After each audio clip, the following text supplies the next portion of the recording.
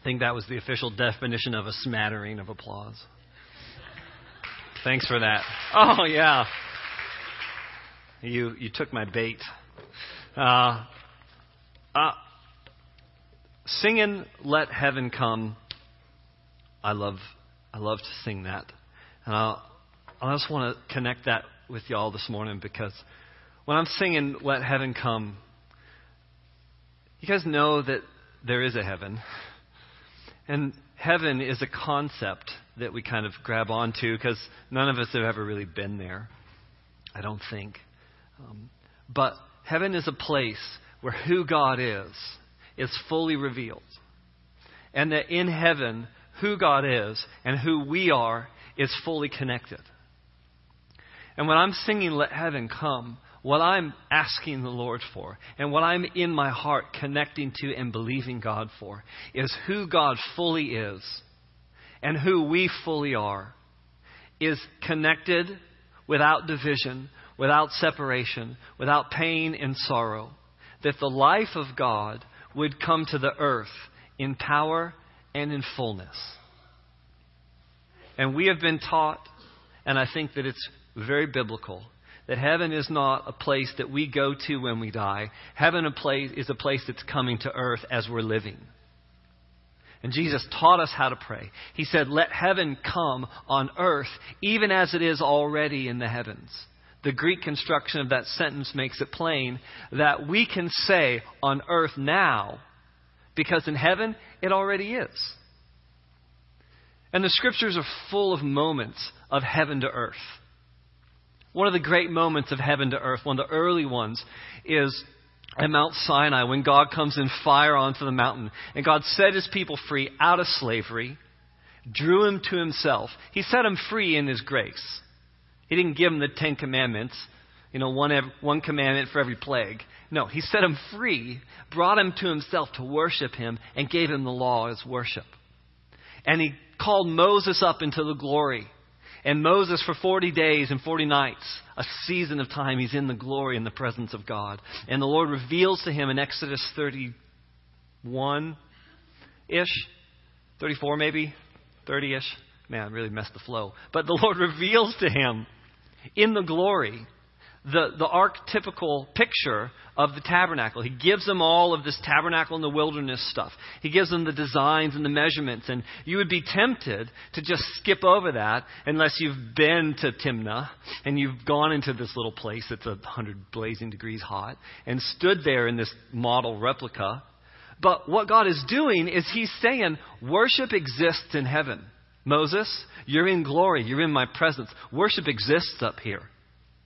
All the angels are singing, holy is the Lord. Worship exists here. And here's what it looks like. And I want you to take the worship that lives in heaven, and I want you to go down onto the earth, and I want you to build it. I want you to take what's in heaven and build it on the earth. Why? So that all the people can come into my presence. So that all the people would know that I am their God and I am with them. And it's not just you, Moses, coming up to talk to me, that they can all know me.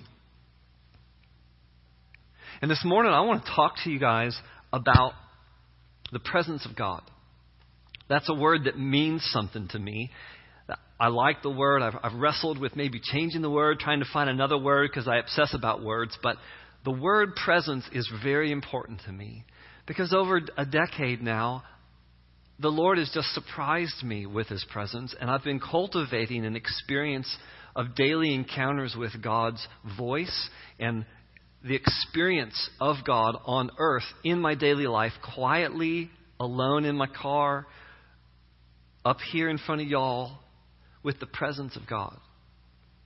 And the presence of God is very different than the religion that I grew up in some important ways. It's not totally different.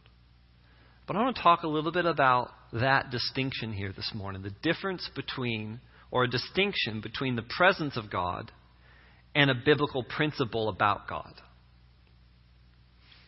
And I will never forget the time, I was 3 days into marriage, and I was in a little hotel along the River Arno in Florence, Italy, day 2 of my honeymoon.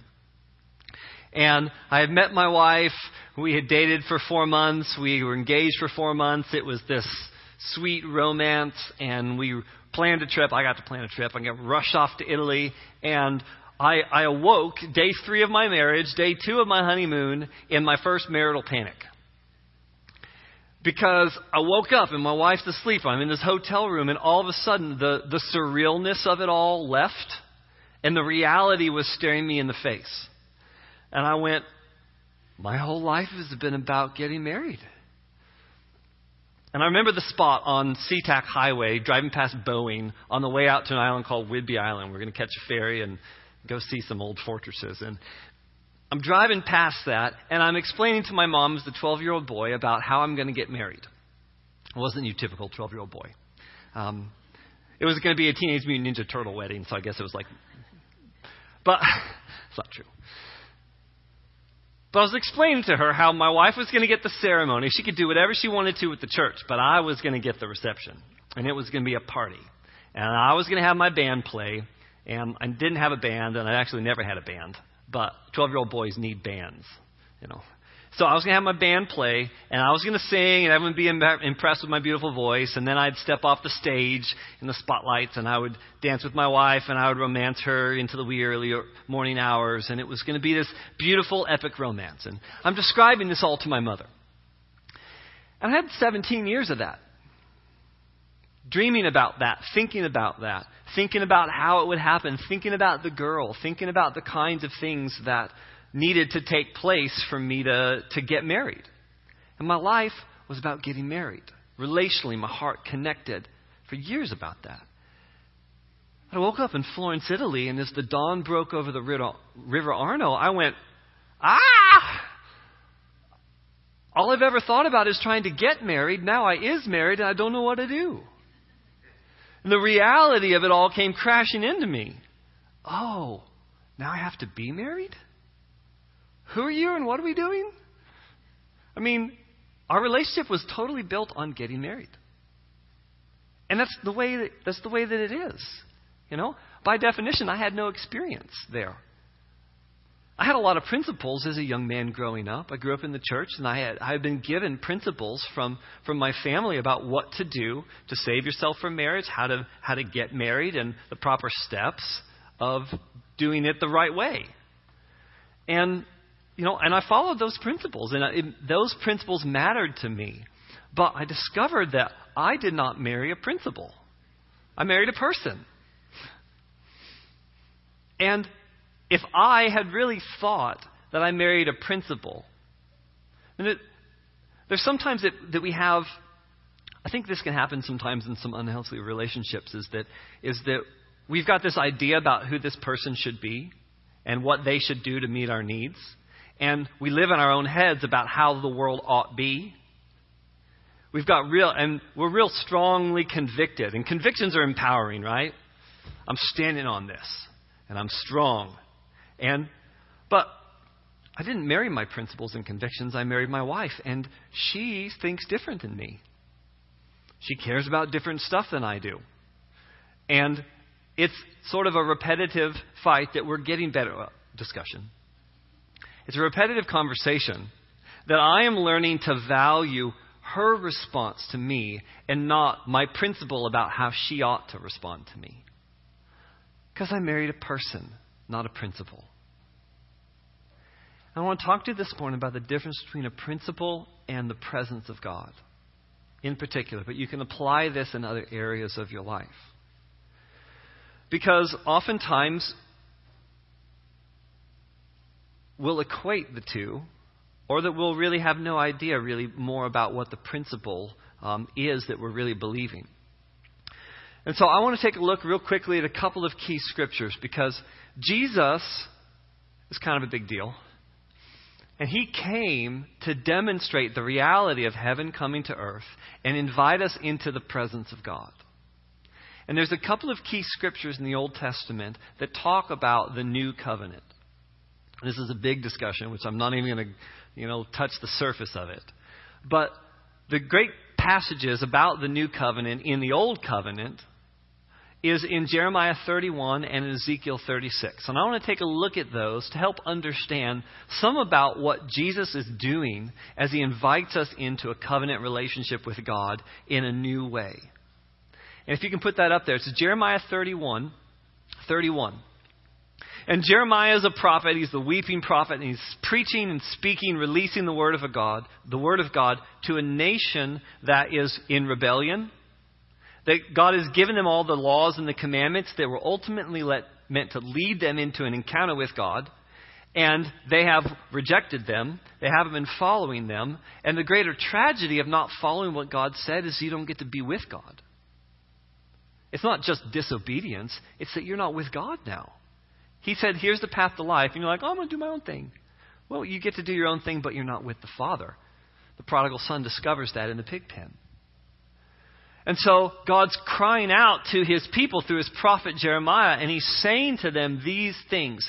They live in exile in Babylon. Their temple has been destroyed in 586 by Nebuchadnezzar. They're in exile, away from the temple, away from the only thing that they had, away from all the things they had to connect to God.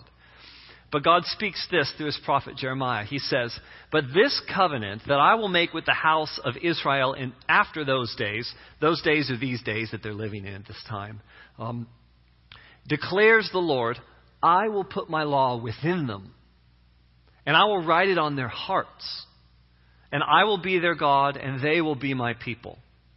No longer will each one teach his neighbor and each his brother, saying, know the Lord.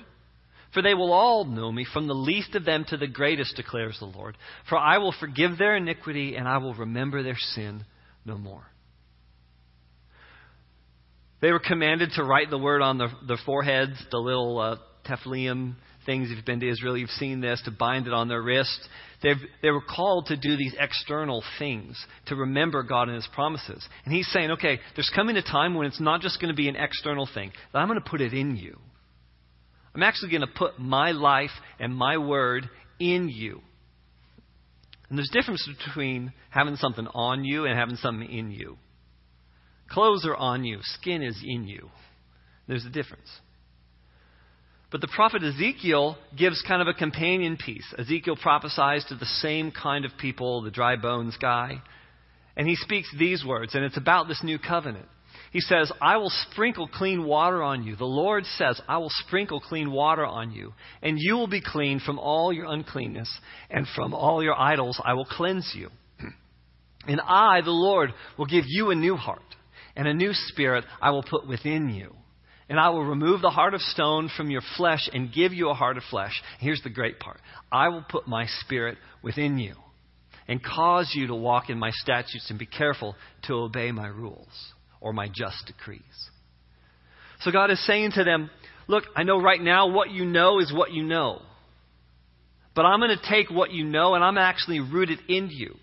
Right now you have a principle about a thing. But I'm going to take the presence of God that is in between the Ark of the Covenant with the angel's wings that just barely touch, that create the mercy seat. This heaven to earth picture. I'm going to take that presence of God and I'm going to put it in you. And for the faithful Hebrew to hear that the presence of God that existed only in the Holy of Holies, that only one person on one day of the year ever got to go near it, that God would take that presence and put it in every one of us, had to have been an important statement to them. Because it's one thing to know about God, and it's quite another to be with him. And that's what happens in the Garden of Eden. We get this picture of humanity. And we get the two trees, right? And there's the knowledge of good and evil. And the knowledge is the word knowledge is skill or perception or ability.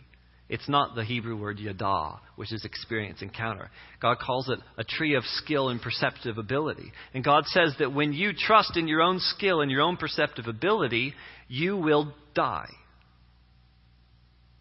And that's weird to me because that's like our most prized religious virtue.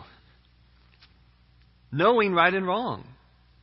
Being able in our own wisdom and ability to perceive things. Because Hebrews talks about having our senses trained to discern good and evil, right and wrong. Hebrews talks about that. Now, the problem with that is that the choice in the garden gives us a picture of what goes on. Because Adam and Eve wanted to become like God, but they didn't want to go to the tree of life to become like God. They wanted to eat from their own knowledge and perceptive abilities to become like God. They wanted to be like God without being with God. They traded knowledge about God for the intimacy that they had with God. And when that happens, your connection to God dies.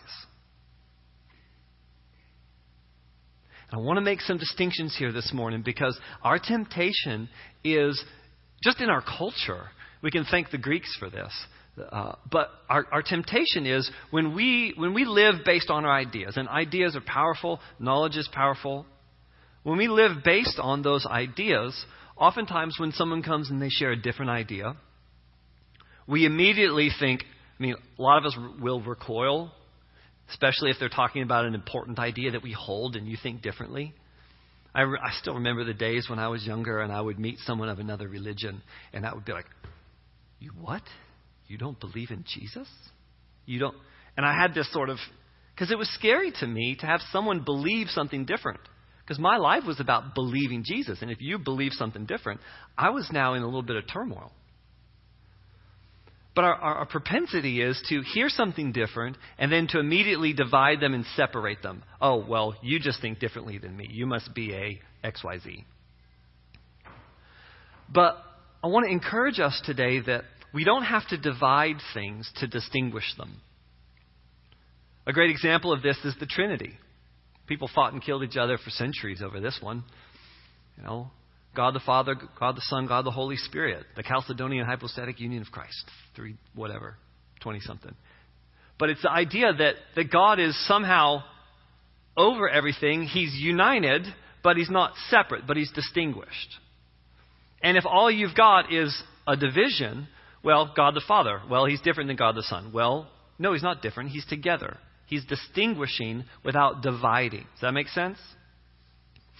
And another great way to think about this is to think about the show Downton Abbey. Anybody ever watch that show?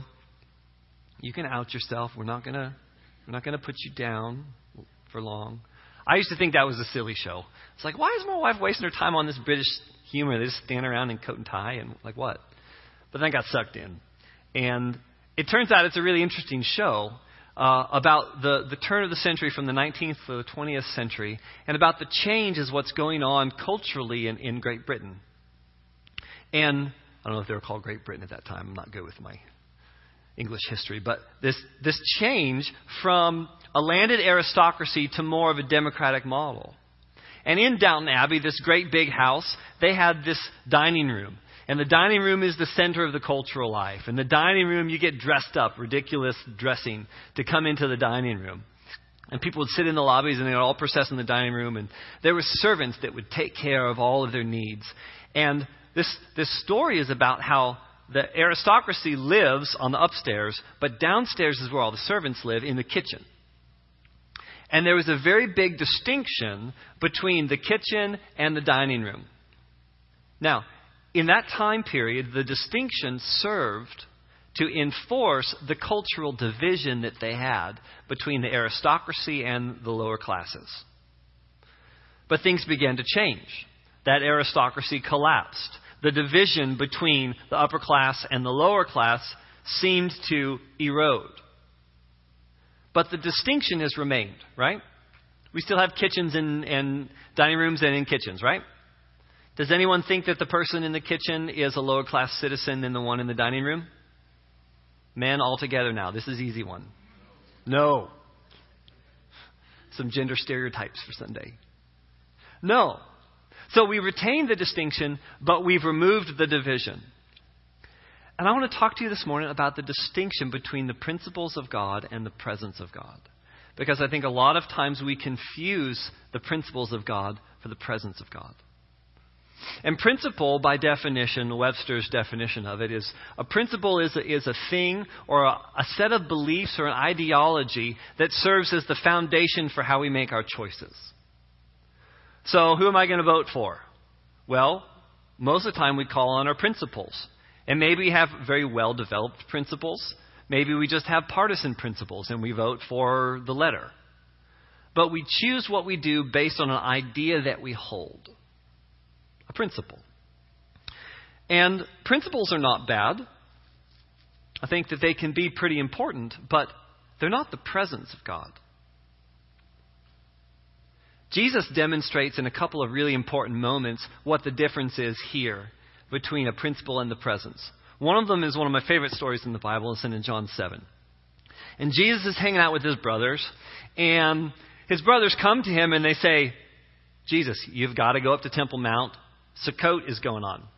And I love that I can say Sukkot here. Y'all know what Sukkot is? You do Daryl proud. He's gone. We know what Sukkot is. It's the Festival of Tabernacles. It's the celebration of the indwelling of God's presence. Heaven to earth.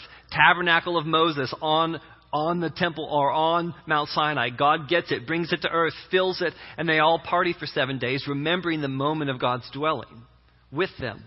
And so it's Sukkot. It's a big deal. It's about the presence of God on the earth.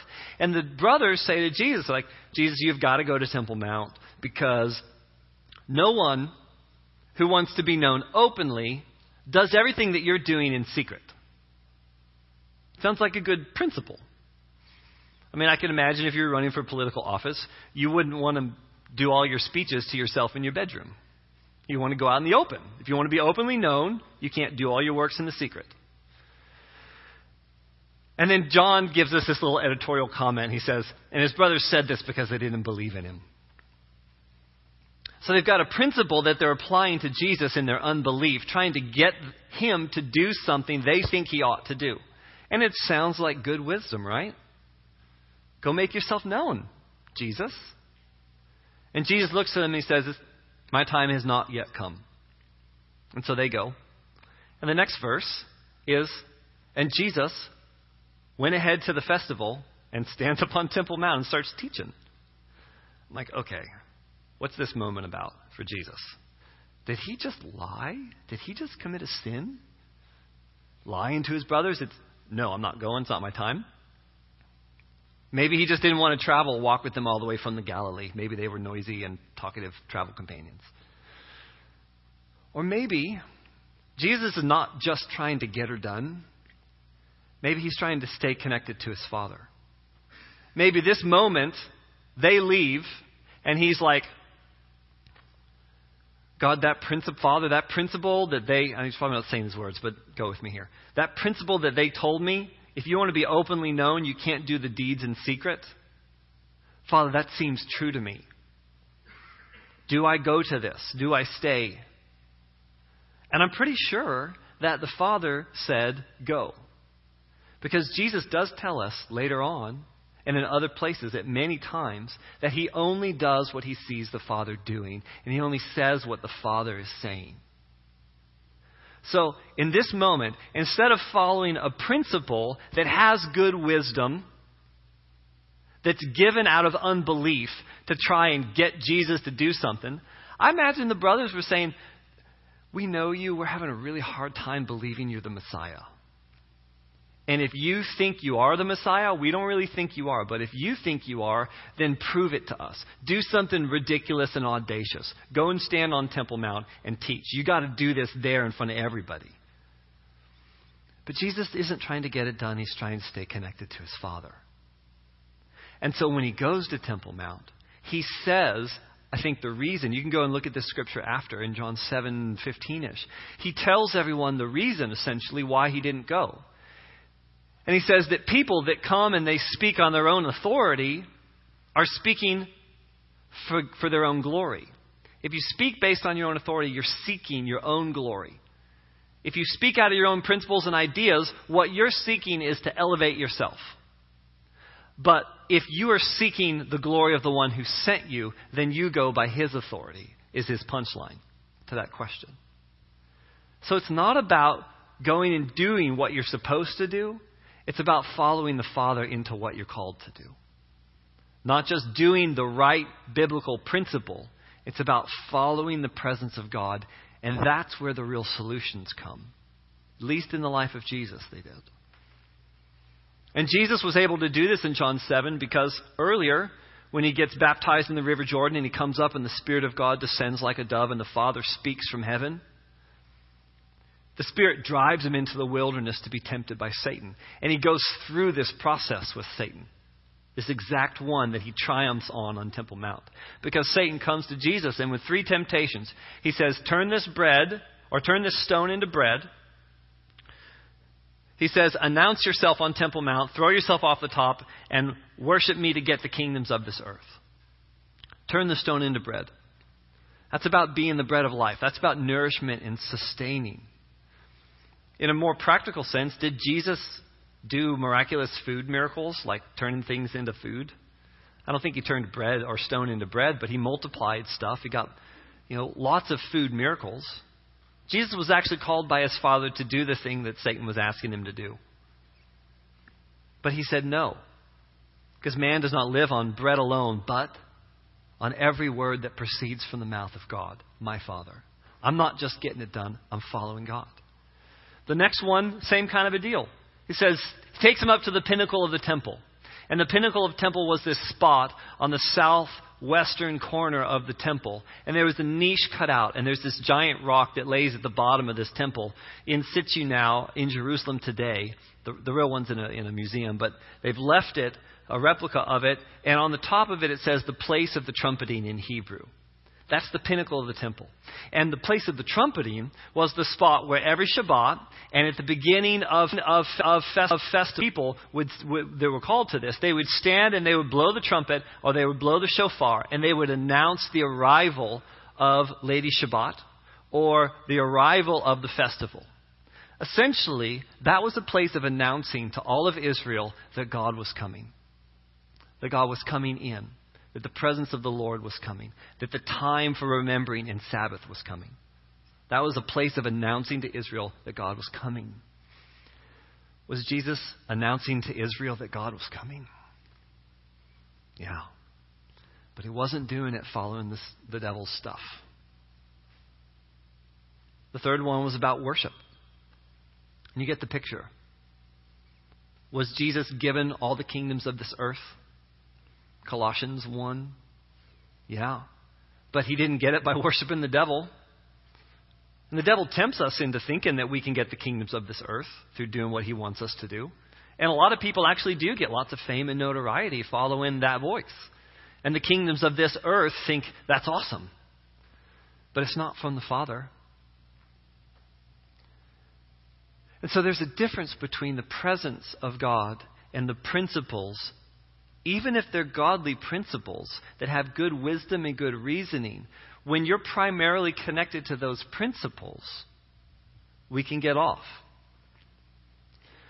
I have 3 kids. My oldest is Sophia. And when she was 2, she had a great desire to bolt out of the house and run into the street. And that caused me a measure of anxiety as a father. The first kid's a practice kid, and I didn't really know how to respond well to it. So usually I just yelled after her, "No!"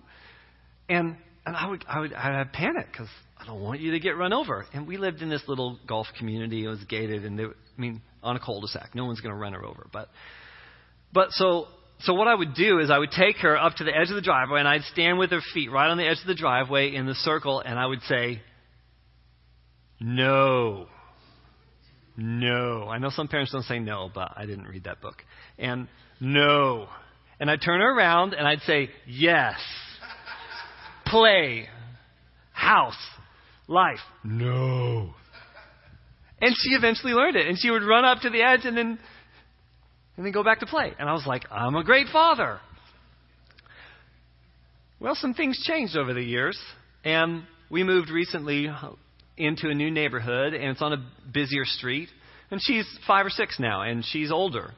And so she had this little princess scooter that I got her and took way too long to put it together. And she was riding down the sidewalk, and we didn't have much of or she was riding down a driveway, and we didn't have much of a driveway. And she got to the end, and she wanted to ride up the street on the sidewalk. And I was like, "You can go. Go." And I'm standing behind her saying, "Go, you can ride." And I see her start shaking. She turns around, and she's weeping, and she's shaking, and she's scared. Because for her whole life up to this point, street is no. Death, bad. Daddy says no, street is bad. Bad is death. Death is not good. No. And now she's got fear and anxiety.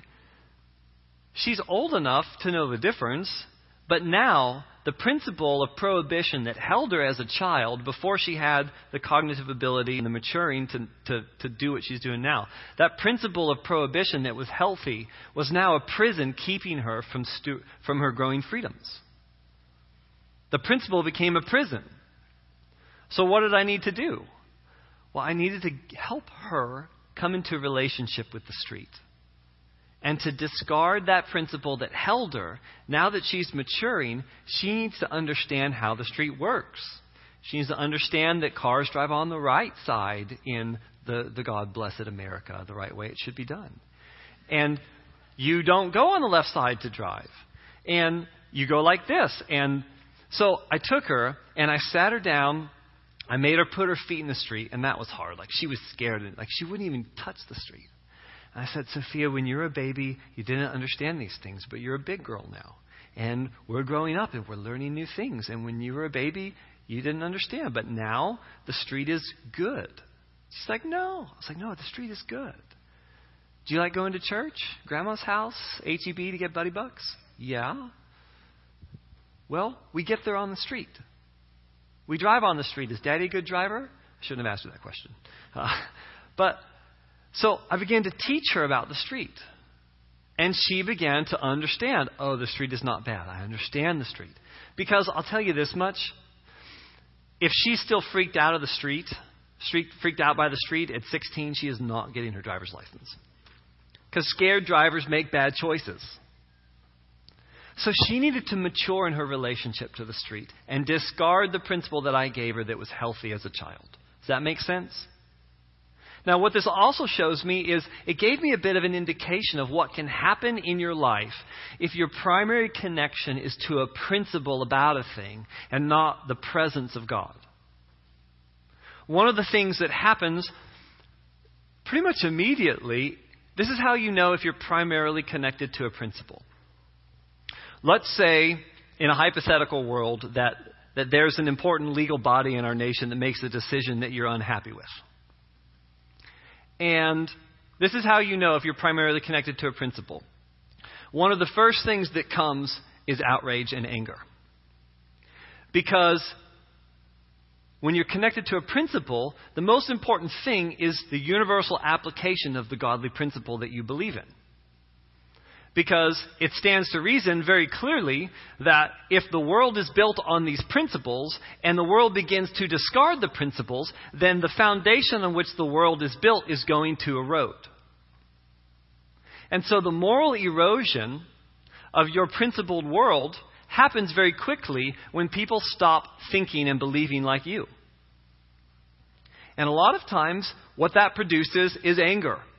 Because anger is a cheap emotion. It's easy, it's fast, it feels powerful.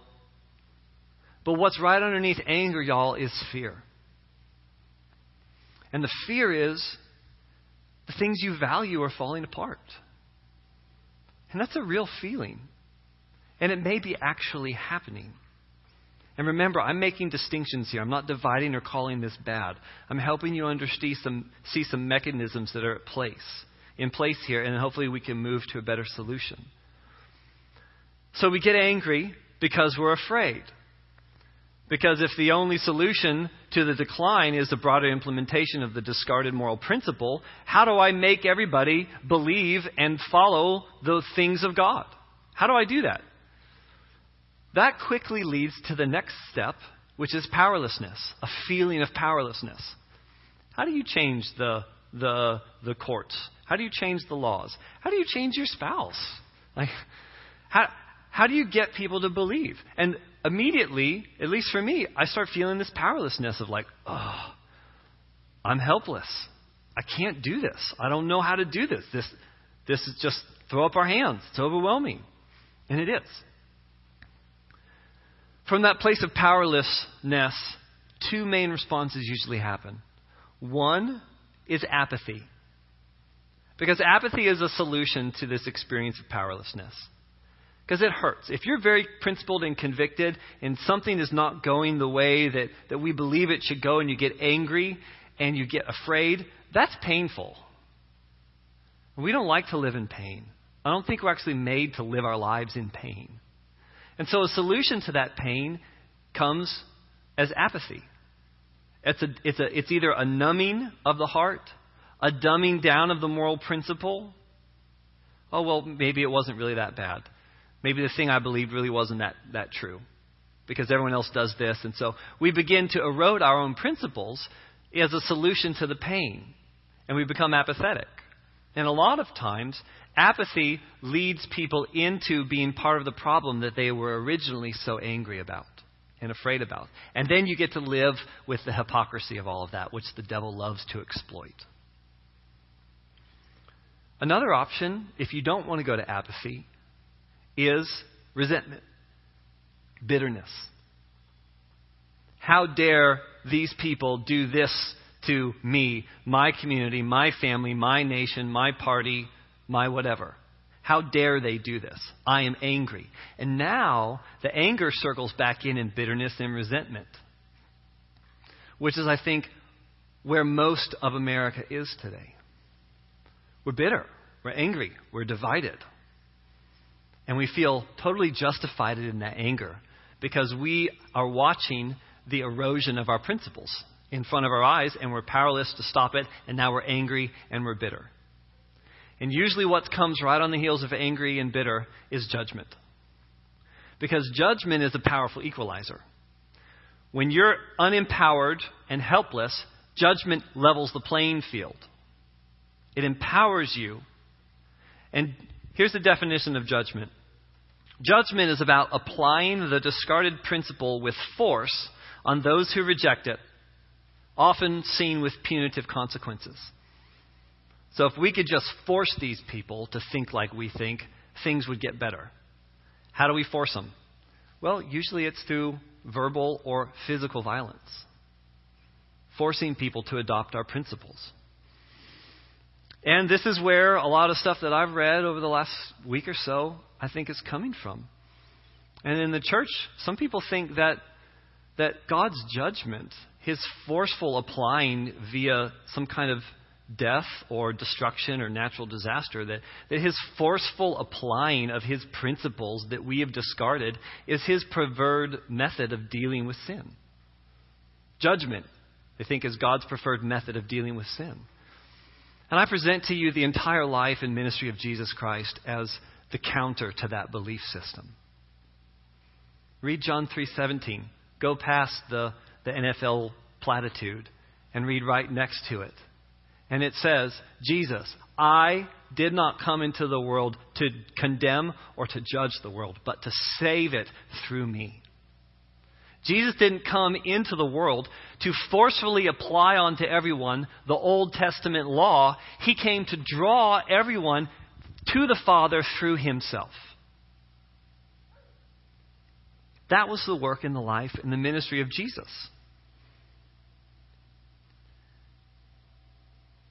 We get saved through Jesus, not through having the right principles and belief.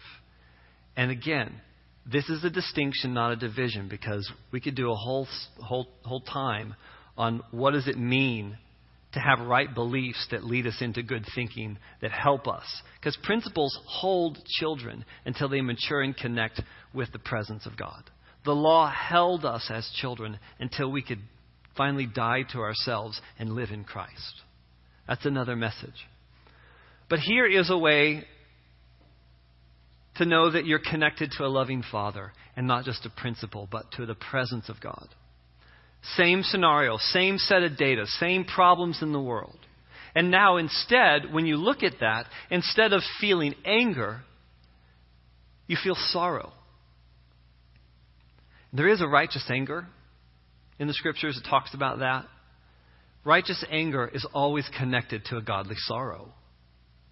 When God comes in his anger in the Old Testament, his heart is breaking that people are not living the way that he asked them to live. Why? Because there's no life living outside of God. And when you look around at the broken world, I don't get angry anymore. I used to get really angry.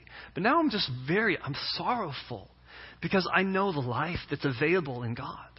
And I know that living outside of that is a painful, hard place to live. And so I don't have fear underneath that anymore. Instead of fear now, what happens? Faith starts rising up. Because we know the one who sets people free. And we know the one that shines light in the dark places. And I'm not afraid, I'm sorrowful. But he came that the captives would be set free and that the light would arise and the healing would appear. So now faith empowers hope and love into action. And then we realize instead of feeling powerless and helpless, we're actually very powerful. We've been empowered by God, not our own ideas about Him, not our own community civic organizations. We get empowered by the Spirit of God. Acts 1, I think it's 8, yeah. Disciples, Jesus is up on the mountain, about ready to be taken up off the planet to go be with Dad. And they're saying, well, now are you going to restore the kingdoms? He's like, oh, have I been with you so long? No. But I'll tell you what, you will receive power when the Holy Spirit comes upon you. You will be empowered by the presence of God. You have power. You have influence. And when you realize you're influential and you've got great power, instead of being apathetic, all of a sudden I'm actually concerned. I've never been more concerned for our nation, and I've never been less afraid. Because I'm a powerful man with the word of the Lord. And I can influence our nation. And I can influence my environment. And I don't have influence in Washington. You know, if you do, come talk to me. I'd love to meet you. Most of us don't have influence in Washington, D.C. But we do have influence in our own minds. Let's start there. We have influence in our families. If you're powerful and you have concern and you can influence things, then start doing it. There's freedom, real freedom available. And instead of apathy, we get concern. And when we have concern, resentment doesn't build up in us. Something else does. Love does. And love is not a religious platitude or a Twitter hashtag that wins. Love is the effect of God in your life empowering you to not be afraid, to have the solutions that come from heaven. Even if you don't know what they are yet, we know what the solution is. Connection to God. That's the solution. How do I apply that solution to right now? Maybe we should start asking. So now love is growing in my heart. Love can grow in your heart instead of the anger and the resentment. And then you'll know how to navigate. Well, do we love the sin or love the sinner and hate the sin? How do we do that? That doesn't mean anything unless you're connected to the presence of God. And you've got this in you that you understand that. And that's not a phrase that that I think does a whole lot to help me articulate what goes on in me. And then here is where we really get. Instead of judgment that equalizes the field and re-empowers those who feel helpless, instead of judgment equalizing it, something else levels the field. This thing lowers the proud and it elevates the humble. And it's freedom. Genuine freedom. Because the world is free to reject God. God created us with the capacity to make a really bad choice in the garden that cost God His only Son. He's empowered us to make choices. And the world becomes free again to actually be who they are. Guys, I really think that the church has kept much of the religious institutions in some of these places, in some of these ways. We've kept the world from actually being who they really are. Because we've said you don't have a choice, you've got to do this. God didn't even say that to people. You always have a choice to follow Him or not follow Him, to love Him or not love Him. We do have a choice. And when people get given freedom and an encounter with God, that's where life really begins to happen. And so standing on principles, they're good. Again, not a division, a distinction. Principles are very good for helping children grow up. But there comes a time, like in Hebrews 6, when He looks at them like, By now you should have been adults eating meat, but you're still drinking milk. Let's move ahead from the elementary principles of Christian faith into the presence of God and the encounter. And you can go boldly into the throne of grace and receive mercy in times of trouble. That's two passages together, but we're invited into a personal encounter and connection to God. And I've talked a lot about maybe how principles are bad. Maybe you're still hearing that. So let me give you a principle here to live by. Kind of a weird ending, but here it is. I call it the Joseph principle. I love Joseph. I think Joseph is an important guy to look at, particularly in the season that we're in our country. But Genesis 41, Joseph gets called out of prison after he's been his whole story, gets called out to stand before Pharaoh, and it's life and death for this guy. Because the other magicians have been killed, and he's standing, and Pharaoh says, "What's my interpretation of the dream?" And Joseph looks at him and he says, without beating an eye, and "It's not in me to give you, but my Lord will give you the answer that you need." What if we could begin living that way? Is this right or is this wrong? What do we do about this? What do we do about this? I don't know. But I know the one who does. Let me go ask him. We may start getting real solutions to real problems instead of just reinforcing the problems with more of our own ideas. And whether they're God-informed ideas or something else, if they're our ideas, they're just going to reinforce the division. And I don't think that the devil cares one way or another, whether you're on the religious side of the issue or the secular side of the issue. As long as you're angry and you need to be right and you're using division to get everyone to believe the same way, you're doing his work. And you can run off onto Temple Mount and start running your mouth and do nothing. Or you can stop for a minute and say, "Father, is it time?" And he says, "Yes." And now you may say the exact same things, but now you're anointed with authority from heaven, and the words that you speak have spirit and life and power on them. And things really start to change. So if you're concerned about the direction of your own life, your children, your nation, I invite you into an encounter and a presence with God. Take all of your learning. Take all of your knowledge. Take all of your principles. Take them all to God and say, "God, this is what I know. I feel this. This needs to happen because of all these things, and I have all this." Take those to the Father. Don't take those to the ballot box. Take them to the Father. And if the Father says, "Take that and vote this way, speak this way," then you go and do it. And go and do it with strength. And do it with love. And do it connected to God the Father. Not your own ideas about what ought to happen because you're too scared to go ask God, "What are you doing?" And I believe, church, that there are people in this room this morning that have influence in our city that can do this. And I want to invite you to go and ask the Father, in any decision, in every decision that you make, "What are you doing, Father? I know this, and I think this is you. Is this you? Do you have another way? What are you doing in our government? What are you doing in the courts? What are you doing? Show me and empower me to do that with you." Let heaven come. Let heaven come. And we can say, "Let heaven come." It exists already in the heavens, y'all. Just need to hear. It's not that hard. What are you doing? Do it here now. And do it together. Invite the worship team and the communion teams up. We're going to get to do that together here this morning. Because Jesus said to do communion in remembrance of Him. And remembrance is not just recalling something, but it's recalling it to mind and then rehearsing it. Doing the activity and the action of living that out. It's not an idea, but an activity puts us into an encounter, into the presence of that. And so we're going to do that here this morning.